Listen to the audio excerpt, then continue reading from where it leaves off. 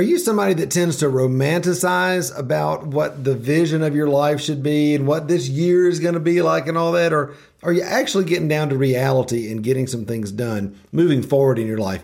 I'm going to talk about the difference today here on 5 Minute Mentoring. Have you ever wanted to have someone in your life who you could ask real questions about your art, your business, and even your walk with the Lord?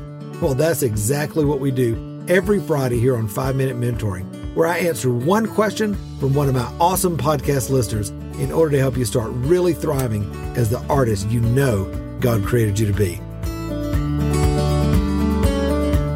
Well, hey, my friend, I'm so glad that you are with me today here on 5 Minute Mentoring. You know, if we're all honest with each other, it's a little easy sometimes to romanticize at the beginning of the year about all the things we're going to get done and all the things that are going to happen and all this. And it's also kind of easy to get a little bit of defeatist about what happened last year. And we start thinking, well, you know, COVID, and if I'd made this much money, and if this hadn't happened, or they didn't do that to me, or that sort of thing. And all of that keeps life and progress really in this sort of inability to do anything about it, as opposed to looking at life through a real lens.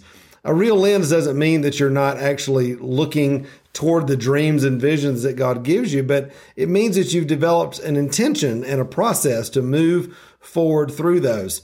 You know, one of the things that I found over the years is that when people idealize and romanticize this big dream of this huge thing, and they're, we're going to do it, it's going to be awesome, and I'm going to get it done in 3 months. What happens is if they don't hit that in 3 months or 6 months or a year, they get totally defeated. The enemy knocks them out of the game, starts beating up on them in their mind, in their heart, in their emotions, and they just ultimately get paralyzed or kicked out of the game, as opposed to learning to do what we talk about all the time in our mentoring program about setting 90-day goals that are in line with your vision, measuring that progress on a regular basis, celebrating that so that you can make sure that you're celebrating those little wins or those baby steps, as we call them so many times, and just making that forward progress every day toward the vision that God has given you. That's how progress gets made. That's how you start to really feel that you're moving into the thing that God's got for you. So don't blame the devil. Don't blame COVID. Don't blame